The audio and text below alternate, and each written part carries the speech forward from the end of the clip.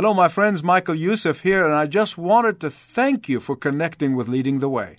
Our entire team is wholly committed to passionately proclaiming uncompromising truth of God's Word, and it cannot be done without you. Learn more about what God has charged us to do around the world by clicking around ltw.org. That's ltw.org. Thank you, and may God richly bless you as you seek to serve Him. I know in this 21st century, we do not know nor comprehend what an absolute monarch or absolute authority is all about. Most of us today think of monarchy as we see in Europe. It was known as constitutional monarchy. Very little power. Their power is mostly ceremonial. Their control or influence is mostly on an advisory capacity. Their rule is mostly symbolic. And because of our experience, we often think of King Jesus in the same way. That He is just an advisor. That King Jesus is just there to accommodate to us. That He is there to help us only when we need Him. That He is the one to whom we pray and we pay homage, or maybe not an acquaintance with Him once a week on a Sunday morning in church. But when the Bible speaks of the Christ the King, it means that He has absolute power over us. It means that He has absolute control over us. It means that He has absolute authority over every aspect of our lives. It means that He is the only one to whom we fully surrender and crown Him on a daily basis and obey Him. And because of these distinctives of the sovereignty of the Lord Jesus Christ, for a long time, He would not allow people during His public ministry to call Him king. For almost a third of a year, He would not allow anyone to call Him king. In fact, they want to make Him king by force, but He refused. And He waited until Palm Sunday. Palm Sunday, the very first Palm Sunday, was the first time during His public ministry the Lord Jesus Christ allowed the crowd to call Him king for the first time. On that first Palm Sunday, for the first time in His earthly ministry, He was allowed them to crown Him king of all. Here is the irony. On the day of His coronation, King Jesus wept because He knew that in 4 days' time, those same people who are saying, Hosanna, blessed is He who comes in the name of the Lord, are going to say, crucify Him, and they're going to reject their Savior King. I want to digress just for a few moments. I'll let you know about a little part of American history. It's no longer taught in school, but you will hear it because it's the truth. The founders of this great nation refused to have a king when they could have had a king. They refused to have a king, and their refrain was, we will have no king but Jesus. Say that with me. We have no king but Jesus. Here's the irony. While Jerusalem was destroyed by 70 AD, totally destroyed because they have rejected the King, Messiah, Savior, Lord Jesus, America has been blessed for hundreds of years because they declared Jesus to be their King. Amen belongs here. Today, like in the book of Judges, a new generation that are rising and not know the Lord. We have a generation that has arisen, does not know that the Lord is the Lord of this nation. Now, to be sure, history books have shown us that mighty earthly kings and emperors have risen and have vanished, leaving nothing behind but ruins. But not King Jesus. Say that with me. But not King Jesus. Earthly kings have come and have gone. Few, if any, left a lasting impact. But not... You got it. There's so many earthly kings, pretended to be benevolent, only for us to discover how wicked they were, but not so. Some earthly kings appeared to be dynamic, turned out to be destructive, but not so. King Jesus was before all of eternity. King Jesus is sovereign. He is king over his subjects. He has authority over his subject. King Jesus will forever be king and master, and that nothing and no one can ever change that. The difference between now being the king over his subjects and in the future, in the day when he comes back to reign and rule, is that while he reigns and rule over the hearts of those who love him today, but the day is coming when the whole world will recognize and acknowledge King Jesus. The day is coming, whether they like it or not, they will confess King Jesus. For the Bible said, every knee shall bow at the name of Jesus, and every tongue will confess that Jesus Christ is Lord, to the glory of God the Father. King Jesus. King Jesus is not only an eternal king, but he is incomparable with any earthly king. For he is the King of all kings. To be sure, like other kings, he expects allegiance from his subjects, but he never extracts it out of us. Like other kings, he has weapons, but they're not bullets and guns. His weapon is the weapon of love. Like other kings, Jesus has power, but he uses it to save his subjects. Like other kings, Jesus sits on a throne, but only for the good of those who love him. And so on this Palm Sunday, as we come to celebrate King Jesus, I want to remind you, he was no earthly king. Cannot compare him with any earthly king. For he is the King of the universe. He is the only king who was born a king. See, all the other royalties, they get born as princes or princesses, but Jesus is the only one who was born a king.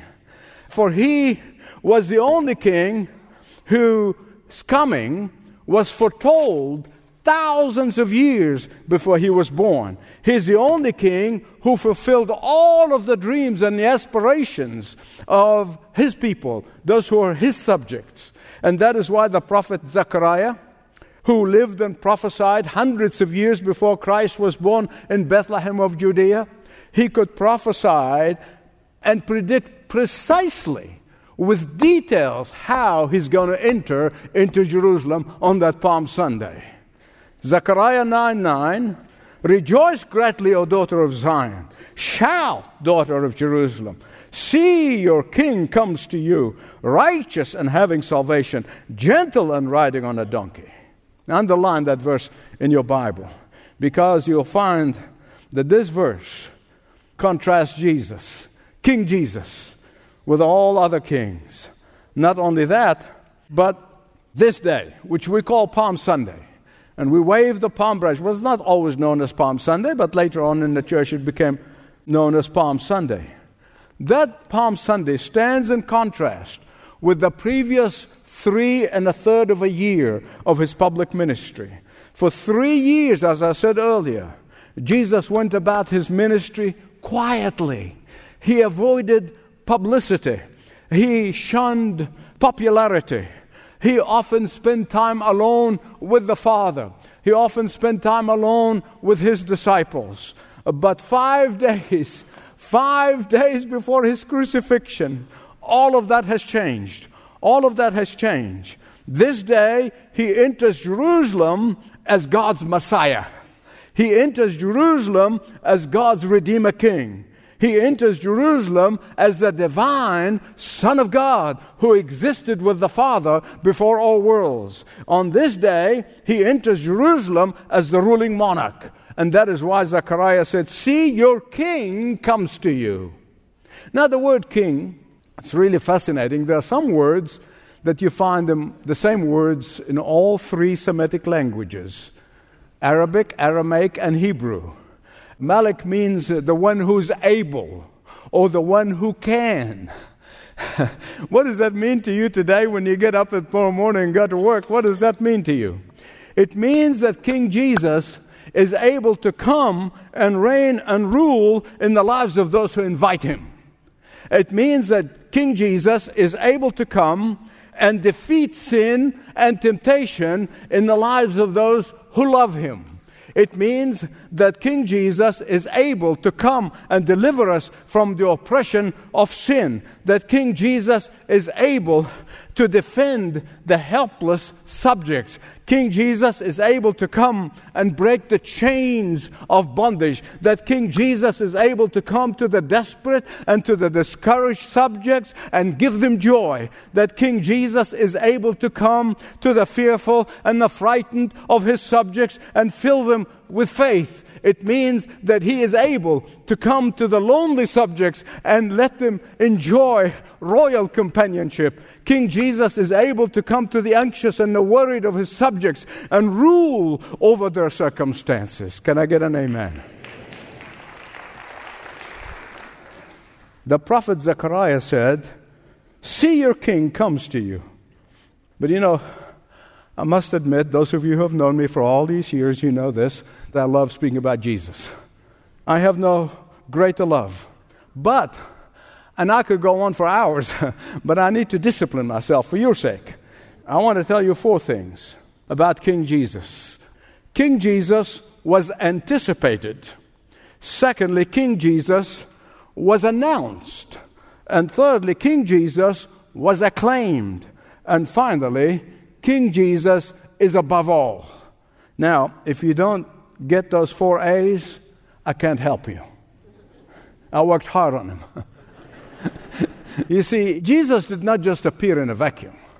He has been anticipated for thousands of years. From Genesis, which is the first book in the Old Testament, for those of you who don't know, all the way to Malachi, which is the last book in the Old Testament, the coming of Jesus has been anticipated hundreds of times in details of his birth and crucifixion, even entry into Jerusalem on Palm Sunday. For example, in Genesis 49, the Bible tells us that he's the only king whose scepter will never depart from his hand. In the book of Numbers, chapter 24, he's the only king whose eternal domain is unquestioned. In 2 Samuel chapter 7, it tells us that he's the only king whose kingdom is forever. In Psalm 2, the Bible tells us that he's the only king who's anointed king by God the Father himself. In Psalm 144, it tells us that he's the only king to whom all kings shall bow. In Isaiah 2, it tells us that he's the only king whose reign is in complete righteousness. He is the only king whose kingdom has no geographical boundary. And in Jeremiah 23, it tells us that he's the only king who is over all of the universe. And in Ezekiel 21 and 28, it tells us that he's the only king who rules over all kings. And in Daniel chapter 2, it tells us that he's the only king at whose feet all empires are going to crumble and bow. In Malachi chapter 2, it tells us that he's the only king who has supernatural strength, supernatural power. In Zechariah 14:9, it tells us he's the only king over all the earth. The question is he your king? Is he the king of your life? Only you can answer that. Only you can answer that. King Jesus was anticipated. Secondly, he was announced. See, the Old Testament foretold about his coming. The New Testament is enthralled to announce and to talk about him being here. He's arrived. In the Old Testament, we see a partial portrait of Jesus, King Jesus. But in the New Testament, we see a historic portrait. And that is why Matthew refers to him as king 14 times. Mark refers to him as king 6 times. Luke 5 times. And in John 14 times. In the New Testament announced that his supernatural nature.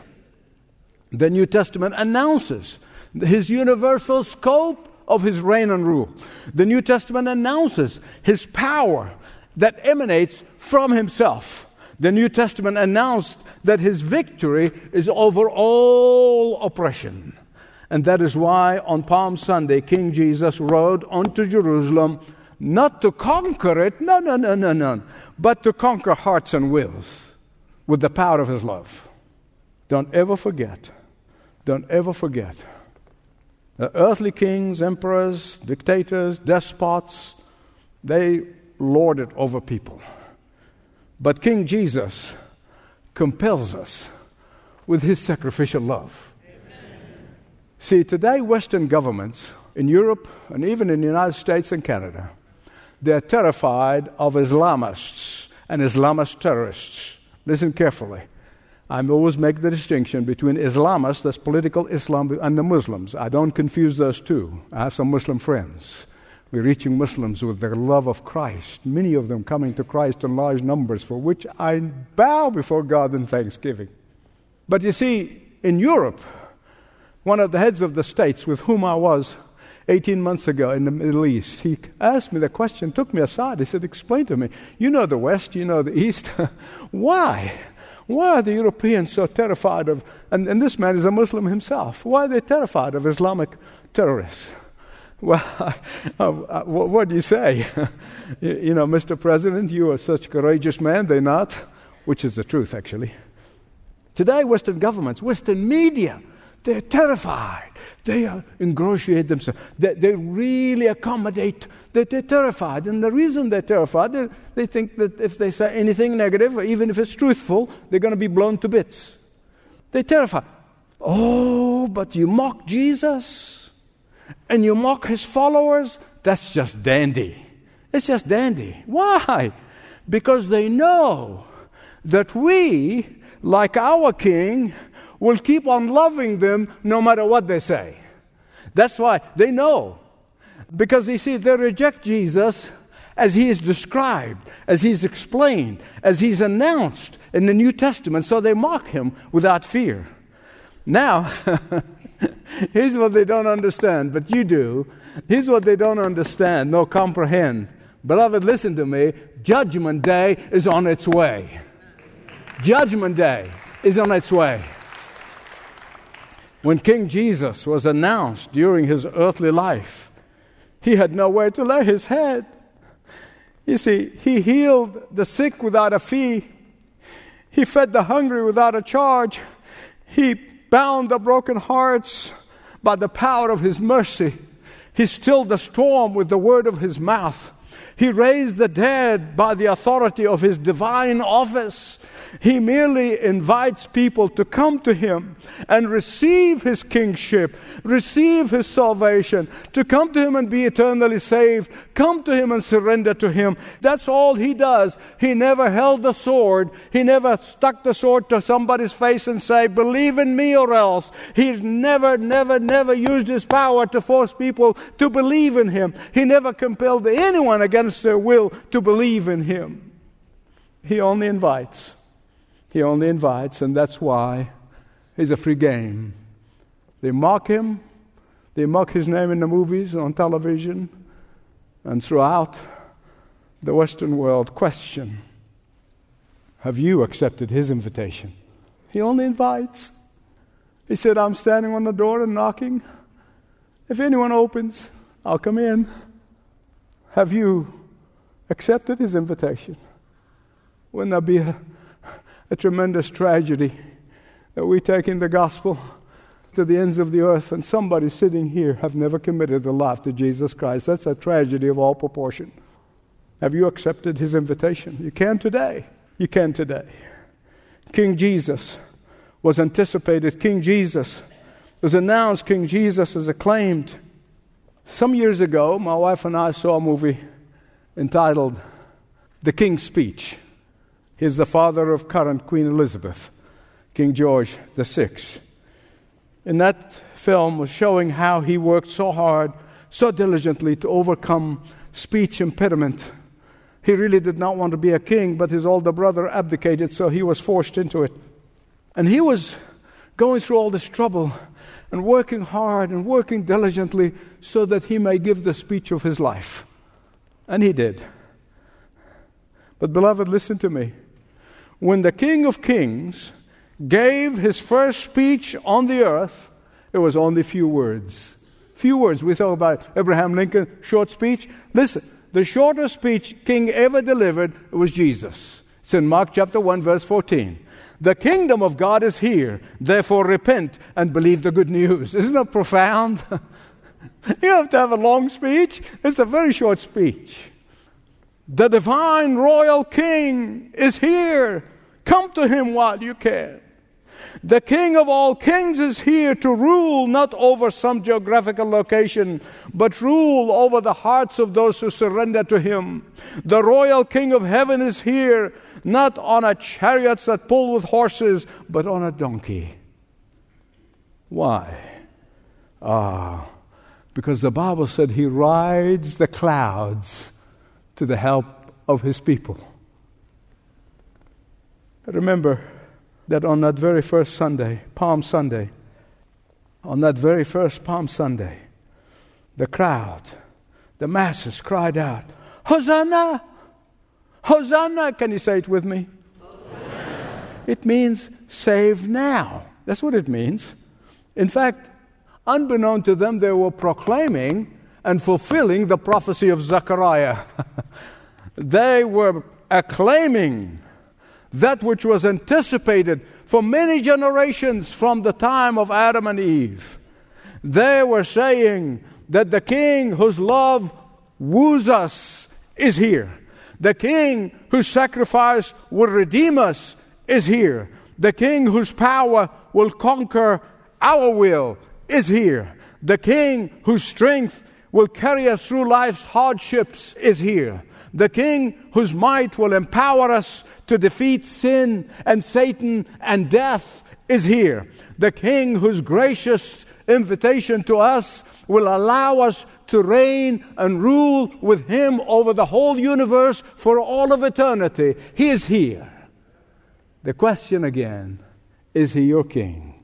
Is he your King? He can be today if you accept his gracious invitation. He'll never force you. He'll compel you with his love. King Jesus was what? King Jesus was? King Jesus was? And finally, fourthly, King Jesus is above all. He's above all. In the book of Revelation, it makes it so clear. It makes it so clear that King Jesus is above all. King Jesus is preeminent. King Jesus has no equal. Has no equal. The crowns in the book of Revelation, they indicate or represent his constitutional authority. The diadems in the book of Revelation, they represent his absolute power. The crowns are the symbol of his conquering of sin and death and Satan. The diadems speak of him having no rival. King David, when he defeated all of his enemies, he took a crown of pure gold with precious stones, and he placed it on his own head.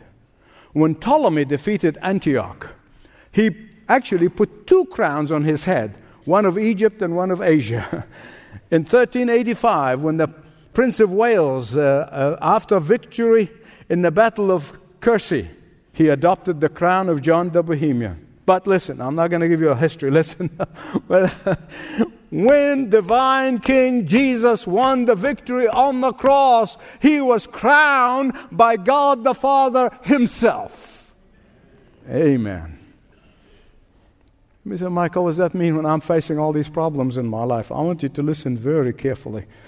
It means that when a misguided soul says to you, all ways lead to God, all religions lead to God, what do you say to them? No. What do you say? No. Only King Jesus is the King of all kings. When a misinformed or an ignorant person says to you, Jesus is just the founder of a religion, just like the founders of the other religions, what do you say? No. my God the Father crowned my God the Son to be King of all kings. When some pseudo-intellectual tries to intimidate you and tells you that Jesus was just a merely good man, you say what? No. King Jesus is the King of all kings and the Lord of all lords. When a clueless person who may stick the word reverend before their name tells you that Jesus was merely a good role model for sentimentality of accepting sin, you say what? No. King Jesus is the only righteous king, and he makes his subject to be righteous. And if someone asks you, why is he the king of the universe? You know what to tell them? Tell them the reason he's the king of the universe because he is superior in his character. He is infinite in his wisdom. He is divine in his nature. He is perfect in his knowledge. He is complete in his power. He is pure in his lineage. He is righteous in his personality. He is just in all of his rulings. And then invite them to come to him. And if they say to you, why should I do that? Here's what you need to tell them. You need to tell them because he is matchless in his superiority. He is bountiful in his blessings. He is glorious in his splendor. He is impeccable in his reasoning. He is immaculate in his birth. He is matchless in his resurrection. And he is from eternity to eternity, from everlasting to everlasting. He is the Alpha and the Omega.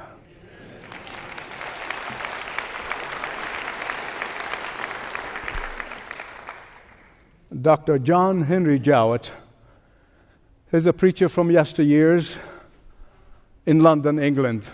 He's a contemporary with Spurgeon and all these big names you hear in London. And Dr. Jowett tells of an incident in which he was involved personally, that he observed personally, and that was the coronation of King George V. That is the grandfather of Queen Elizabeth, just to kind of get you the Georges all confused here.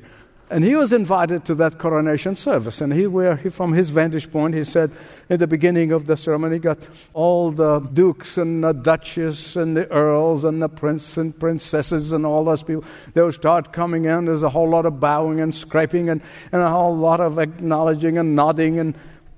But when the king arrived, he said, there was a hush upon the audience. Every eye was on the king. All dignitaries faded into the background. All the attention was upon the king. Now, beloved, listen to me. In a far, far, far, far, far, how many far? Far greater way, when King Jesus, who is above all, when King Jesus is preeminent in his sovereignty, when King Jesus is manifested with all of his splendor and power and glory, all the kings of the earth are going to bow down to him. All the mighty and the powerful will prostrate themselves before him. All the celebrities and all the famous people, they will fall on the ground before him. I want to tell you the greatest problem that the Church of Jesus Christ has today. The greatest problem, and I'm talking about the church in general, not a local church. Our greatest problem is not the atheists. They actually command my sympathy. They're blind. Our greatest problem is not the agnostics. I weep over their blindness and their doubt. Our greatest problem is not the antagonistic secular society. No. They're not the problem of the church. They really are not. Listen to me. The greatest problem today is those who claim to be subject of King Jesus, and yet they have lost their sense of awe and reverence to their King. That is the problem. And beloved, so many are praying for a revival. There can be no revival until God's people begin to restore the sense of awe, the awesomeness of our King Jesus. until we regain that sense of awe and reverence. Today, most churches said, your friend Jesus, take him along the way as your friend. He is that to me. He's that to most of those who know him. But he's more than just a friend. He's the King of Kings.